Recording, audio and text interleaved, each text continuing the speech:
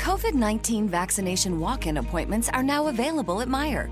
We have limited supply available at every store. Check with your pharmacist to see if we have a dose available for you. If you would like to schedule an appointment, you can still do so by texting COVID to 75049 or by visiting clinic.meijer.com. With walk-in appointments, we're making COVID-19 vaccinations more accessible in your community. Learn more at your local Meijer pharmacy or visit clinic.meijer.com today.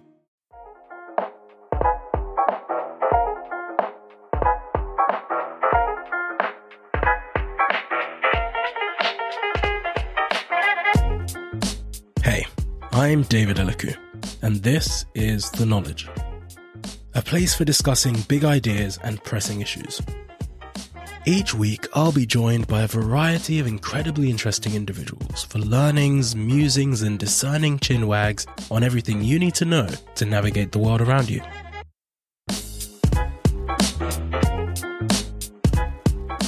This week, you'll hear my discussion with news reporter and journalist Ade Onibada. We had a lovely discussion about the role of media in society, the importance of journalistic integrity, and the widening gap between the right and the left.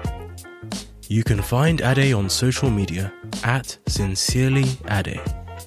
Please don't forget to rate, review, and subscribe if you like this episode, and share it with a friend.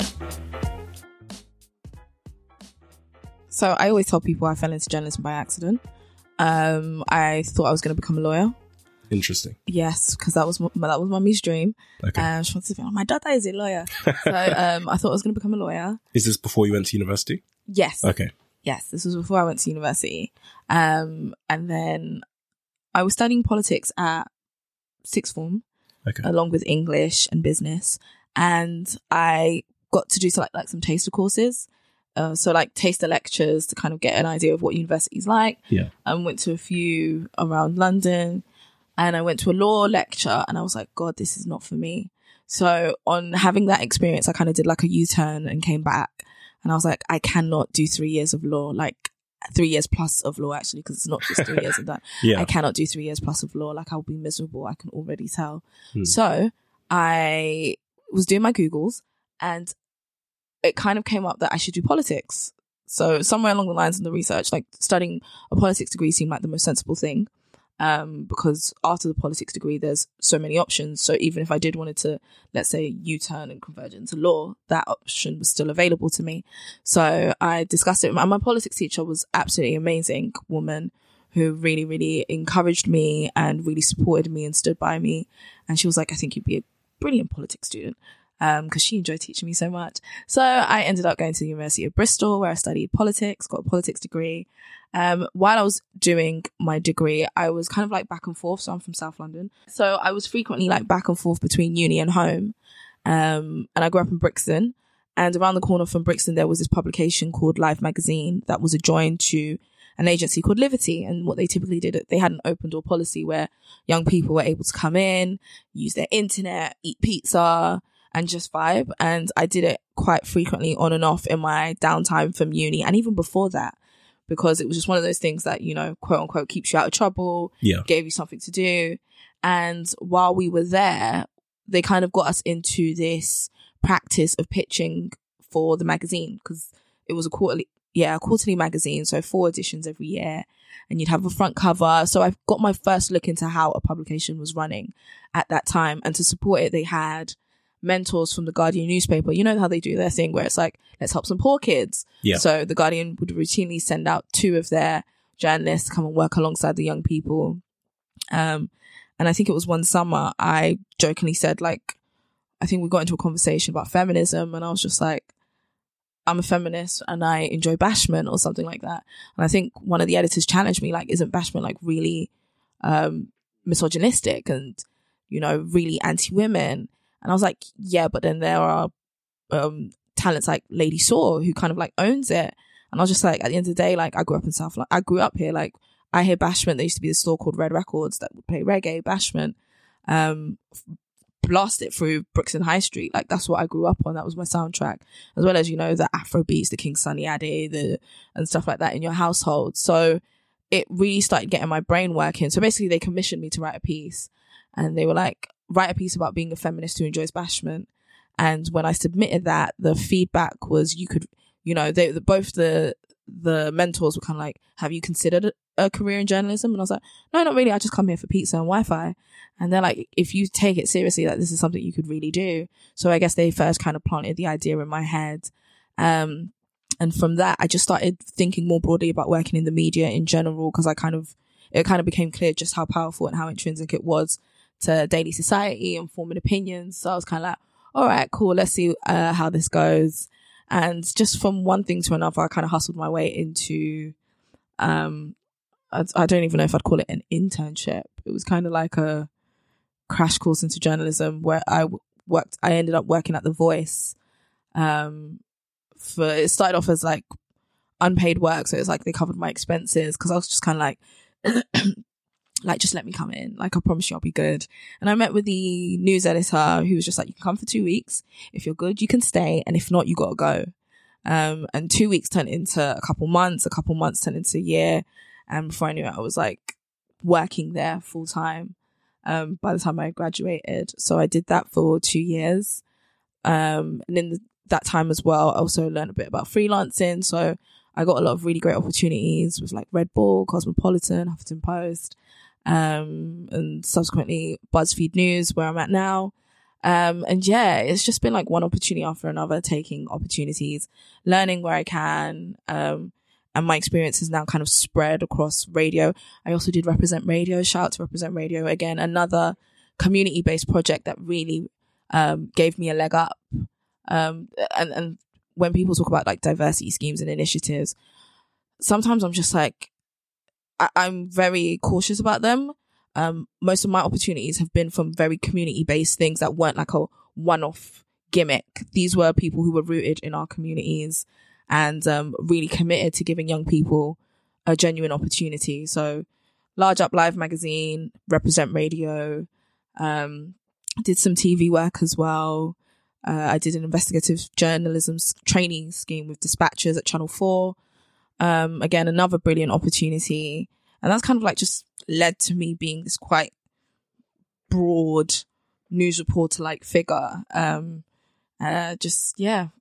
Writing about what things that interest me, trying to put out content that I think will interest the internet, people in everyday life. And yeah, that's just really what I'm about. That's really interesting. I feel I just rambled for long. If you're still listening, shout out to you. No. I think it's really good because you've had such a varied experience, and being able to work at a variety of publications, discussing and looking into different types of topics from different perspectives as well. I mean, how much of an impact, you touched on it, to be fair, but do you think being able to work at like community-based organizations had on your ability to get the other opportunities? Like, do you think that was a key? And then on the flip side, how difficult did you find it going from opportunity to opportunity, particularly within news, where from the perspective that I've gotten from speaking to you previously, it does seem very much dominated by, Yeah. So those community opportunities were absolutely intrinsic. Like, I will never downplay how important they were as far as giving me a leg up in my career. Because first and foremost, they were safe spaces. And I see that phrase used a lot, quite often, and sometimes used incorrectly. And by safe space, what I mean is that they were a space where I was able to fail. Okay. And fail, try again, fail again, try again, fail again, try again. And sometimes in this industry, you don't get many opportunities to fail. Yeah. Especially as a Black journalist, as an Asian journalist, or as a woman, depending on where you are in this very diverse spectrum. You don't always often get opportunities to get it wrong. So in both those contexts, I was able, whether it was Represent Radio, Liberty, even to some degree at The Voice, like there was this kind of soft padding that allowed me to do things that I probably would never get a chance to do if I was in maybe a bigger organization and you're just like another number, or just like that's just the work experience kid that's here for 2 weeks, send her out for coffee. None of these things were coffee runs. I'll say that for facts. Working at The Voice was not a coffee run. It was literally being plunged in at the deep end. And they gave me my look in and allowed me to get some incredible bylines. Like I can say I've interviewed Sadiq Khan. I've been on the campaign train with Sadiq Khan. I've been at a general election count, and I've done all of this stuff that some people don't get the opportunity to do that. But because we were strapped for resources, you got to go when you was at The Voice. Who else if not you? So it's definitely been critical as far as giving me these opportunities. And what are the particular skills that you think make you successful as a journalist in general? To start with, I guess it's just the plain old I'm nosy. I think that's the like stripped down version. I'm nosy. The fancy version is I'm inquisitive. I question things. I like to ask questions. I was a why kid to my mum's displeasure. Like I was very much a why. Why is it like that? Why does this happen? The whys, the whos. I asked questions all the time. And I think staying curious, like almost like a childlike curiosity, keeping that up is a big part of journalism, and kind of being committed for me as well, being committed to truth and transparency. I always talk about those two T's as being what underpins what I do, truth and transparency, where I can, more so for my community. And I don't know, I feel like I've seen what happens when stories get hijacked or people's truths get hijacked, and the damage and the ramifications of that. So one of the things that I guess guides me in terms of principles is like, how can I be the best possible journalist that anytime I speak to someone, they feel that they can trust me with their truth. And that's the only way that I feel like I can tell the best possible stories, especially when it is on like interview levels or on more heavier topics or heavier situations. Yeah, that's a really good segue though, because even when you were talking about just how stories can get hijacked or different directions stories can go in and things like that, especially considering recent events with the death of Caroline Flack. I think media seems to be, or traditional news media seems to be in a very weird place right now. Yeah, no, because first of all, on one hand, you have incidents like what happened with Caroline Flack where, you know, people look into and dissect the abuse that she received, how the media was looking into her lives. And there's been loads of other events in the past where, even with Piers Morgan, for example, or with everything that's happening at the Telegraph and also the Sun, and the ways in which a lot of these, generally more so on the tabloid side, but, you know, news and the media in general, because there's also been plenty of incidences with the BBC where maybe they'll report on something and the way they've presented it is perhaps seen as biased or perhaps seen as kind of favoring a particular political agenda. And then also on the election side, where there's a lot of questions raised about how much we can trust the media, how fair and unbiased is it really? I mean, what's your perspective from behind the scenes on that? It's always quite funny because when people say, you know, blame the media, as if we're not people. I guess there's media as the sum of all these individual agents, of which I am one. And then there is media as this big idea, this big machinery.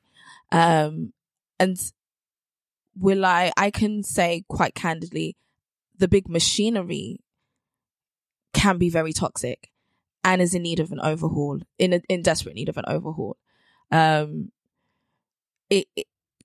It's not sustainable to building a positive, I want to say a positive society. As far as biases are concerned, I'll definitely say like any news reporter that wants to claim to be unbiased, in my opinion, is lying. Okay. I think, generally speaking, we can report the objective truth, but any reporter that, you know, approaches a situation and acts like they don't have an opinion is lying. We're literally in this business because we're the opinionated assholes, essentially, like, to be quite simplistic. Like, we're the overly opinionated folk who are nosy as well. We have too many opinions and we're too nosy, and you bring those two together and you have a journalist. So I don't buy into this idea that anybody is unbiased. Generally speaking, like, straight news reporting allows for that, but even still, like, just choosing a different adjective changes the narrative. Choosing a different picture changes the story. I think just the other day there was the story of this man who burnt his family alive. Yes, I saw that. In a car. And it's quite interesting, the choice of pictures that are being used, the framing of the headlines. And this is, there's no room for, like, where there shouldn't be like this room for interpretation, because it's like, it's a clear cut, this man set a car alight with himself and his kids in it. But somehow you've managed to frame him as this doting father who was in this internal anguish. And that's just done with very few devices. And that's someone behind a desk who's consciously made that decision. And it might not necessarily be the reporter directly themselves. Sometimes it's the editor. Sometimes it's the owner. And, you know, we always talk quite often of like kind of these media oligarchs who own a monopoly of newspapers and tabloids and websites and TV stations. And it works in their favor to shape the world in this particular way. And then you have like the little guys like me, I guess, who with my pen, quote unquote, like are trying as best as possible to be the difference in that whole machinery. But it's not easy, because every day there's, I guess, a new tide of this that you're battling back against, a new tide every single day.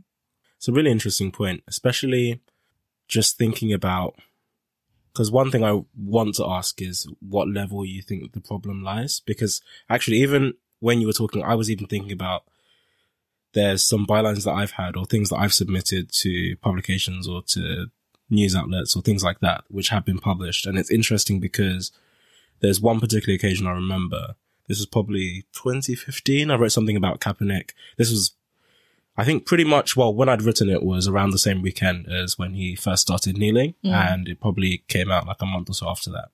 But it was interesting because the entire tone, like when you actually read it when it's done and it's been edited, the whole tone of everything that I wrote was completely different. And it almost didn't feel like it was the same thing, even though the core of it was what I'd written. But once you change, like, there's a few times, if you change like we's to they's, or you change some adjectives here and there, or you change some of the phrasing, suddenly it's a whole different thing. And you almost want to take it back. You're just like, this isn't even what I was writing. But I think on the flip side of that, I think sometimes people also do get the impression that with the Daily Mail, for example, there are occasions where there's one particular writer who seems to have an agenda for writing about a particular person. Like Raheem Sterling is one of those examples that come up quite often. Yeah. Where there's definitely some writers where if you look at even just the topics they write about, a lot of the time there's just one person that keeps cropping up. And it seems like they're very much centered or targeted around one person. And so I think that kind of lends towards people thinking of media as like this big overarching thing, because you never really know where do you apportion blame? Yeah, and like where? Is it the individual journalists that they are just hell bent on, you know, saying things or positioning things a particular way? Or do you think that for the most part journalists are quite good hearted and maybe it's at like a higher level where it's editors or it's other people? I'd hope for 2020, if people take anything away from this, is to really, really take a step back and caution themselves from using the title of journalist when it's a columnist. Right. Okay. That's interesting. Journalists and columnists are not the same, in my opinion. And we have a lot of columnists posing as journalists and posing their opinions and their pieces and their output as credible journalism. It's not, in my opinion. It's the equivalent of you writing bullshit in your diary. It's just that you have a platform that's paying you X amount and you get to publish it on their site. So opinion pieces do lend themselves to that exact type of writing that you're talking about, where it's like people have clearly their own agenda, they have their own biases, their own opinions, and they seem to have a penchant for particular topics. Like they love a Meghan Markle piece or a hit piece, or they love a Raheem Sterling takedown piece. That's their thing. It gets them going. And it's all cyclical, in my opinion. Like, I am really, really, I'm even tired of telling people to stop doing it, if that makes sense, in terms of feeding this machinery or feeding that exact type of writer and output. Yeah. Every time your outrage fuels this, and I'm sure it's been said over and over again, and people think this is not the truth, but it really is. Like, we have had in the newsrooms that I've worked in, we've had clear conversations about traffic equals money. Money, traffic. Remove traffic, money goes. Do you get? And it literally is quite a simple equation. And time again, we have the same columnists producing the same content because they know that they're going to get the exact. They're not doing it for your applause, and dare I say, they're not even doing it for plaudits. They don't care if it's going to win them awards at the journalism, if it's going to grab them a journalism gong or a columnist of the year. That's not their interest. Ultimately, your outrage fuels revenue. That in turn allows them to charge higher money and say, look how many clicks I get for your site. I want X amount. That's literally what you're doing, because it's not for the good of mankind at all. If it was, they'd do it for free, but they're not. They're getting paid to put this content out. But as you said, there are instances where it is either the editor, and sometimes I always tell people to be mindful, especially as a freelancer, when you're pitching and who you're going to, what is the general flavor of this website, this newspaper, this magazine? What is the general essence of it? Because you will find a consistent thread that runs through it. You have some publications that stand for, social justice, generally across the board. And you can, and if that's your thing, if that's what you're pitching, for the most part, you can probably trust them to maintain the integrity of your words. And some people don't. That's just the truth. They stand for other things. And depending on how far away removed, like I always say, don't pitch to places that you wouldn't A, read, or B, you wouldn't work for or see yourself aligned with. It doesn't make sense me pitching a column piece, like saying I want to be a columnist for Daily Mail. The ideology of the Daily Mail and my ideologies are not compatible.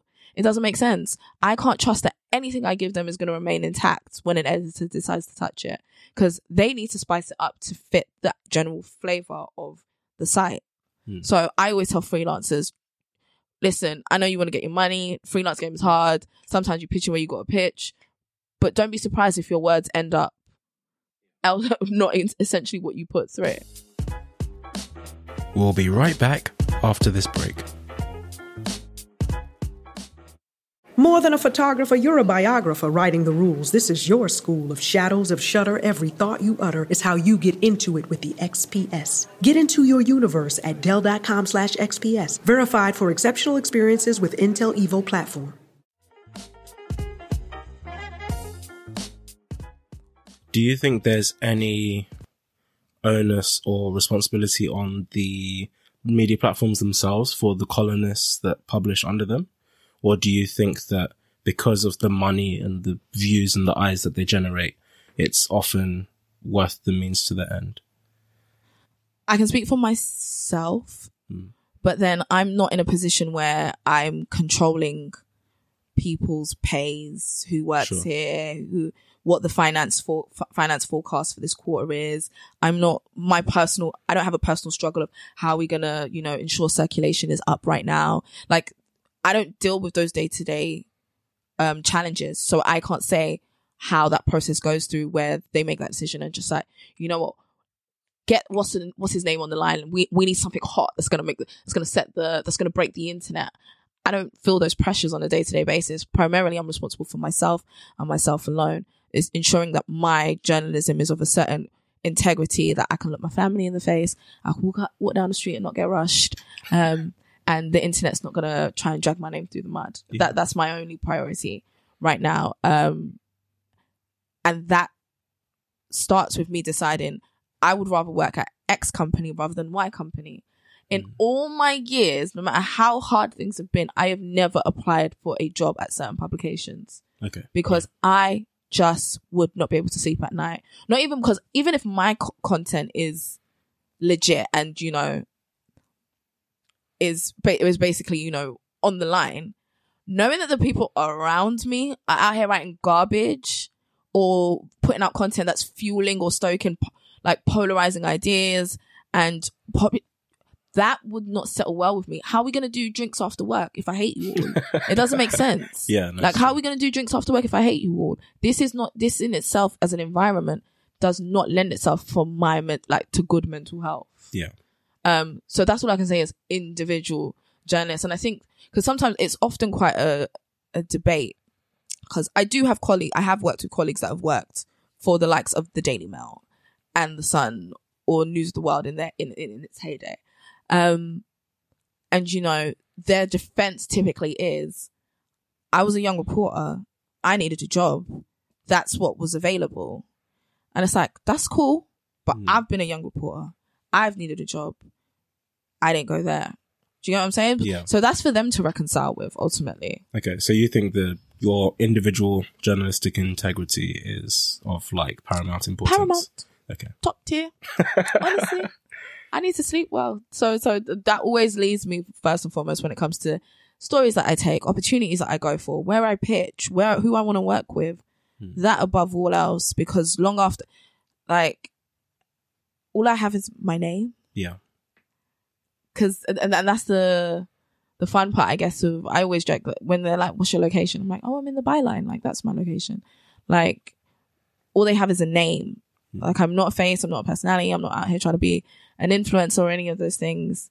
But I have my name. So when you see my name attached to a piece of content, you know it's either going to make you feel good, it's going to make you smile, or it's going to make you think, or it's going to make you inquisitive. It's going to make you ask questions. I don't want to, or it's going to make you angry, but for the right reasons. It's going to make you angry to want to do something. I'm not here trying to put out content that's going to divide people.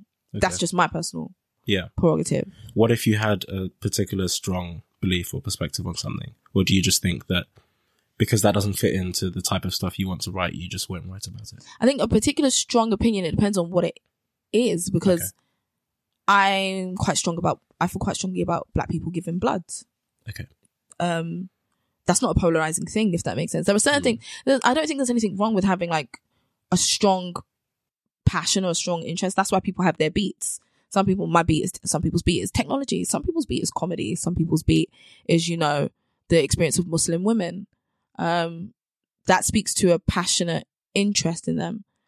My beat is not dividing people. And I think that's currently where we're at with the media and why we have a lot of frictions. There is content literally being put out there to divide and polarize people. Yeah. And it's further fueling that kind of climate that we're currently in, where there's no space for the moderate. There's no space for the, oh, well, I thought this, but I changed my mind now. No, it's you're either here or there. Yeah. And that middle ground is trying to be wedged. But I will say that I think people are starting to get tired of fighting all the time. And that's what I can hope for. People get tired of fighting and say, let's reclaim this middle ground where your opinions can coexist. Because that's the way the world was not that long ago. But now I don't know why I've gone for people. It's true. It feels like more and more, particularly over the last few years. Yeah, the last few years have been incredibly polarizing. Incredibly polarizing. And the media has definitely played a role in that. Yeah. Where do you think that's come from, though? Just on a societal level in general? I would say I feel like society generally is a pendulum of ideas, like ideologies. It swings back and forth. Okay. I think to my nearest account, I would probably trace it back to Occupy Wall Street. As one of those first moments, at least in my years of living, where I started to kind of become aware of the thing. I think you've always known about things like sweatshops, or you haven't always known. Your mum got you clothes and you wore your clothes. Yeah. But then things like how much your clothes costs to make, and who's getting paid and who's not getting paid. As we got older, those ideas started. I don't recall ever hearing my mum say, "Do you know they paid 35 pence to the person who made your trainers?" Like we never got that talk. Like I wasn't raised in that kind of household. My parents worked and just worked and worked and worked some more. But as I became aware and more starkly beyond just the homeless guy down your road, you start thinking more globally about global poverty and global differences, the rich, the poor, the north, the south, the Western world, the third world. All these ideas about division start to become clearer to you as you read more or become more aware. And, you know, it's quite interesting how the British media has now kind of hijacked the concept woke and has started using it almost as like a pejorative, like as an insult, like this massive inconvenience that a generation of the world is becoming more attuned to global injustices, or injustices global and local. And maybe those that came before us, or at least a small period, because we stand on the shoulders of incredible activisms. A lot of the stuff that we enjoy now has come by the way of activists. And I think that there was a period where it wasn't quite that, or at that level, and now activism became a thing again. I think that's what I was coming back to. I think Occupy Wall Street was my first kind of modern remembrance of activism all over again. And these people were out here in these streets for a very long time. And say what you want about the movement, and where it's at now, but the rise of activism, I find, sometimes prompts a pushback from the status quo. Sure. And there's been this constant fight between those who want to maintain things the way that they are and those who envision a different path. So I think that's where we're at. That's where the polarism has come from. Because that's the only thing that you can kind of use to kind of explain, I guess, ideologically, the swing from a Black American president to Trump. Yeah. It's the pushback. You have progression to some people on one side, and then you have the response to that kind of progression, like, oh no, you don't. You're definitely not going to give me a woman as a president either. You know where we're going? We ain't even going moderate white. We're going right white. All the way to the back. We're going all the way to this side of the spectrum. And we see the same here. Some of the rhetoric that's being entertained or being just stood by, or not even being questioned in public discourse, sometimes scares me. And I'm like, how you're talking about, we have to have a balanced and fair debate. Like, there is no way to balance and fair debate racism. It's wrong. Especially when the stuff that you are allowing as part of your balanced and fair debate is very much not balanced and fair. It's terrifying. Yeah. But that's where we're at. A battle between people who want things the way that they are or want to reclaim. Because I think, and slowly but surely, there's been small erosions, and that's just a natural product of changing demographics.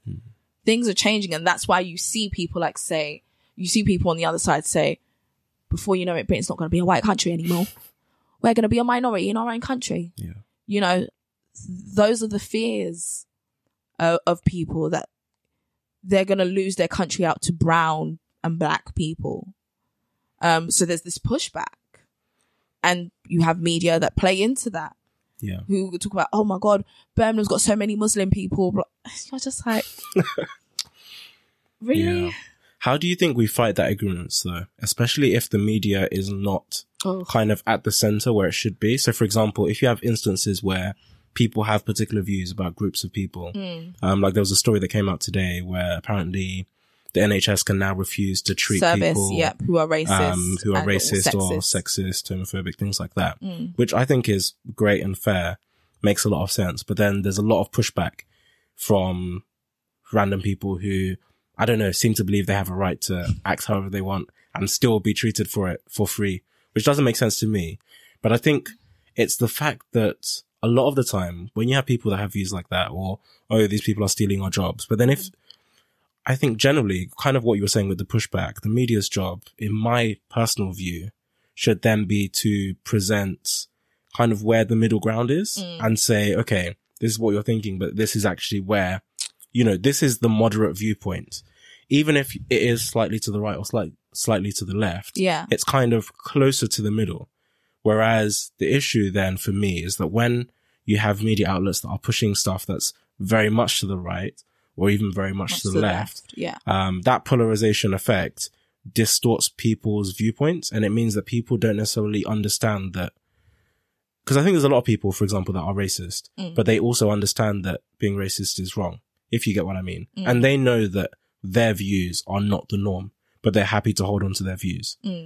But I think there's becoming more of an issue where people, because racism and some of these instances are being excused so much, like we've had even quite recently people that were putting racist opinions in the news or saying racist things while on some of these big national platforms. Yeah. And the issue is that when it's defended, then it means that people don't necessarily realize that it's wrong. Or they don't realize that their views are far from the norm, as they should. They now feel that, okay, because people are defending me and people are defending what I've said, actually there's nothing wrong with what I've said. Yeah. And so suddenly it reinforces their belief that, it's okay to believe that black people, are have less intelligent than inferior white people. Thinking capacity. Yeah, that they're less intelligent, or that, I think even when we were talking about with Brexit, but also just very much more recently with Priti Patel and her immigration reform things, it was very interesting because there's a lot of liberal people that are responding to that, saying things like, oh, but now who's going to wash your cars and who's going to clean your dishes? And it's like, is that all you think immigrants should be doing in this country? And that's what I mean in the dichotomy where there's people that are meant to be on the left, that are meant to be thinking that, oh, actually, it's wrong to kick people out of the country, or it's wrong to, treat people a certain way because of the color of their skin or things like that. But actually, a lot of the time, I feel like when you inspect their views a lot closer, it's actually not that much different to the other people's views. All your belief is that they should be allowed to stay and they should be domestic help. Yeah. Like, that's pretty much... It's like that's... have you seen that clip from The View where Kelly Osbourne is like, and if you deport all the Mexicans, Donald Trump, who is going to wash your toilet? And the hosts are kind of like, oh no, that was a bad example. And she was like, no, and she's trying to backtrack, and she spent so long in her ivory tower that she doesn't realize all the problem. I'll be quite frank and say, left, right, there are problems on all sides of the spectrum. Like, there is no perfect point if we're talking about ideology as a spectrum. There is nowhere on this spectrum that is that it doesn't have its problems, that cannot be problematic with enough subversion or with enough effort. I think coming back to your original point, like what you expect the media to do as far as taking up a centrist or neutral position. Yeah, or just finding a balance. Or finding a balance. I'll say there are resources out there that are things like Full Fact Check, etc.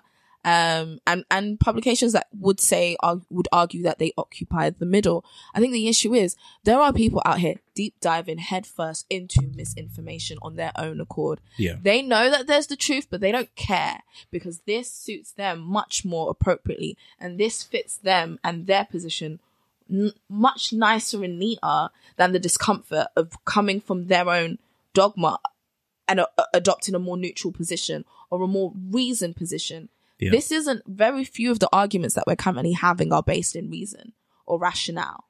Because if they were, then I was going to say, well, Brexit wouldn't be happening, but I don't even want to get into it. Yeah. But I would say if ultimately, in the same way that I talk about these publications or these different sides being the sum of individual agents who, no matter what they say, they do not leave their biases at home and come to work.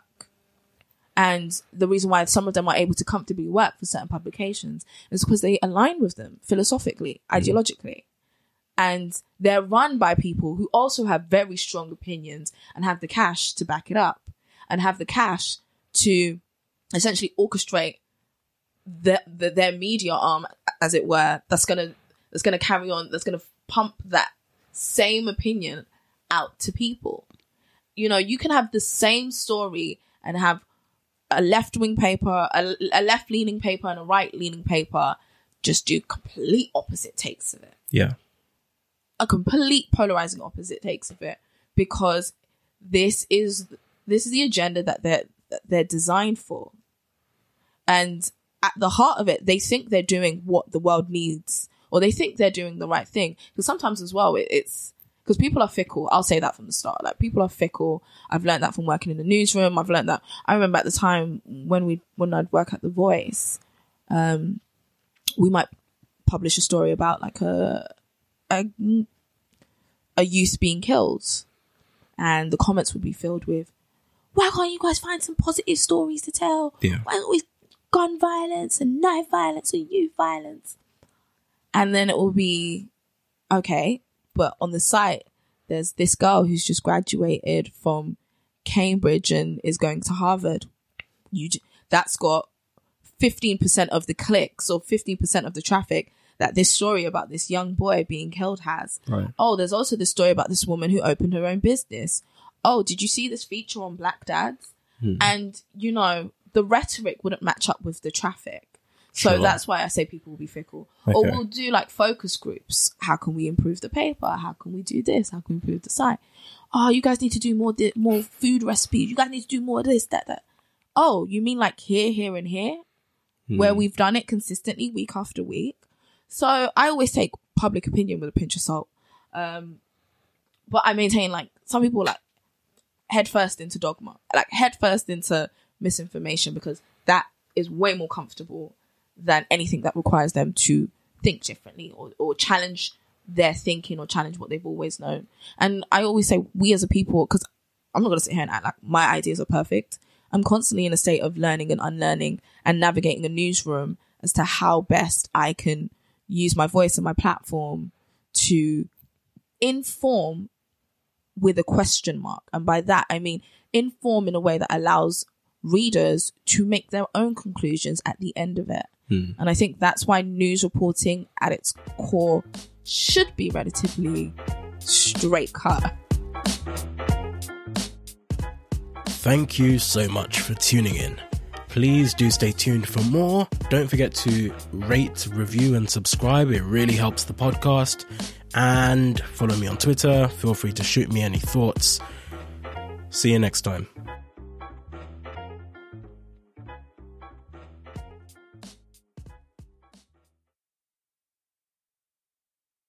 Is it just sneakers that sneak into your mind, or is it your kind of creativity from the midsole to your very soul before you unfolds a vision on the XPS? Within the styles and rubber, you're putting one foot in front of the other to create the track and the tread for all the thoughts in your head, turning ideas into action and gaining more traction with the XPS. Get into your universe at Dell.com/XPS, verified for exceptional experiences with Intel Evo platform.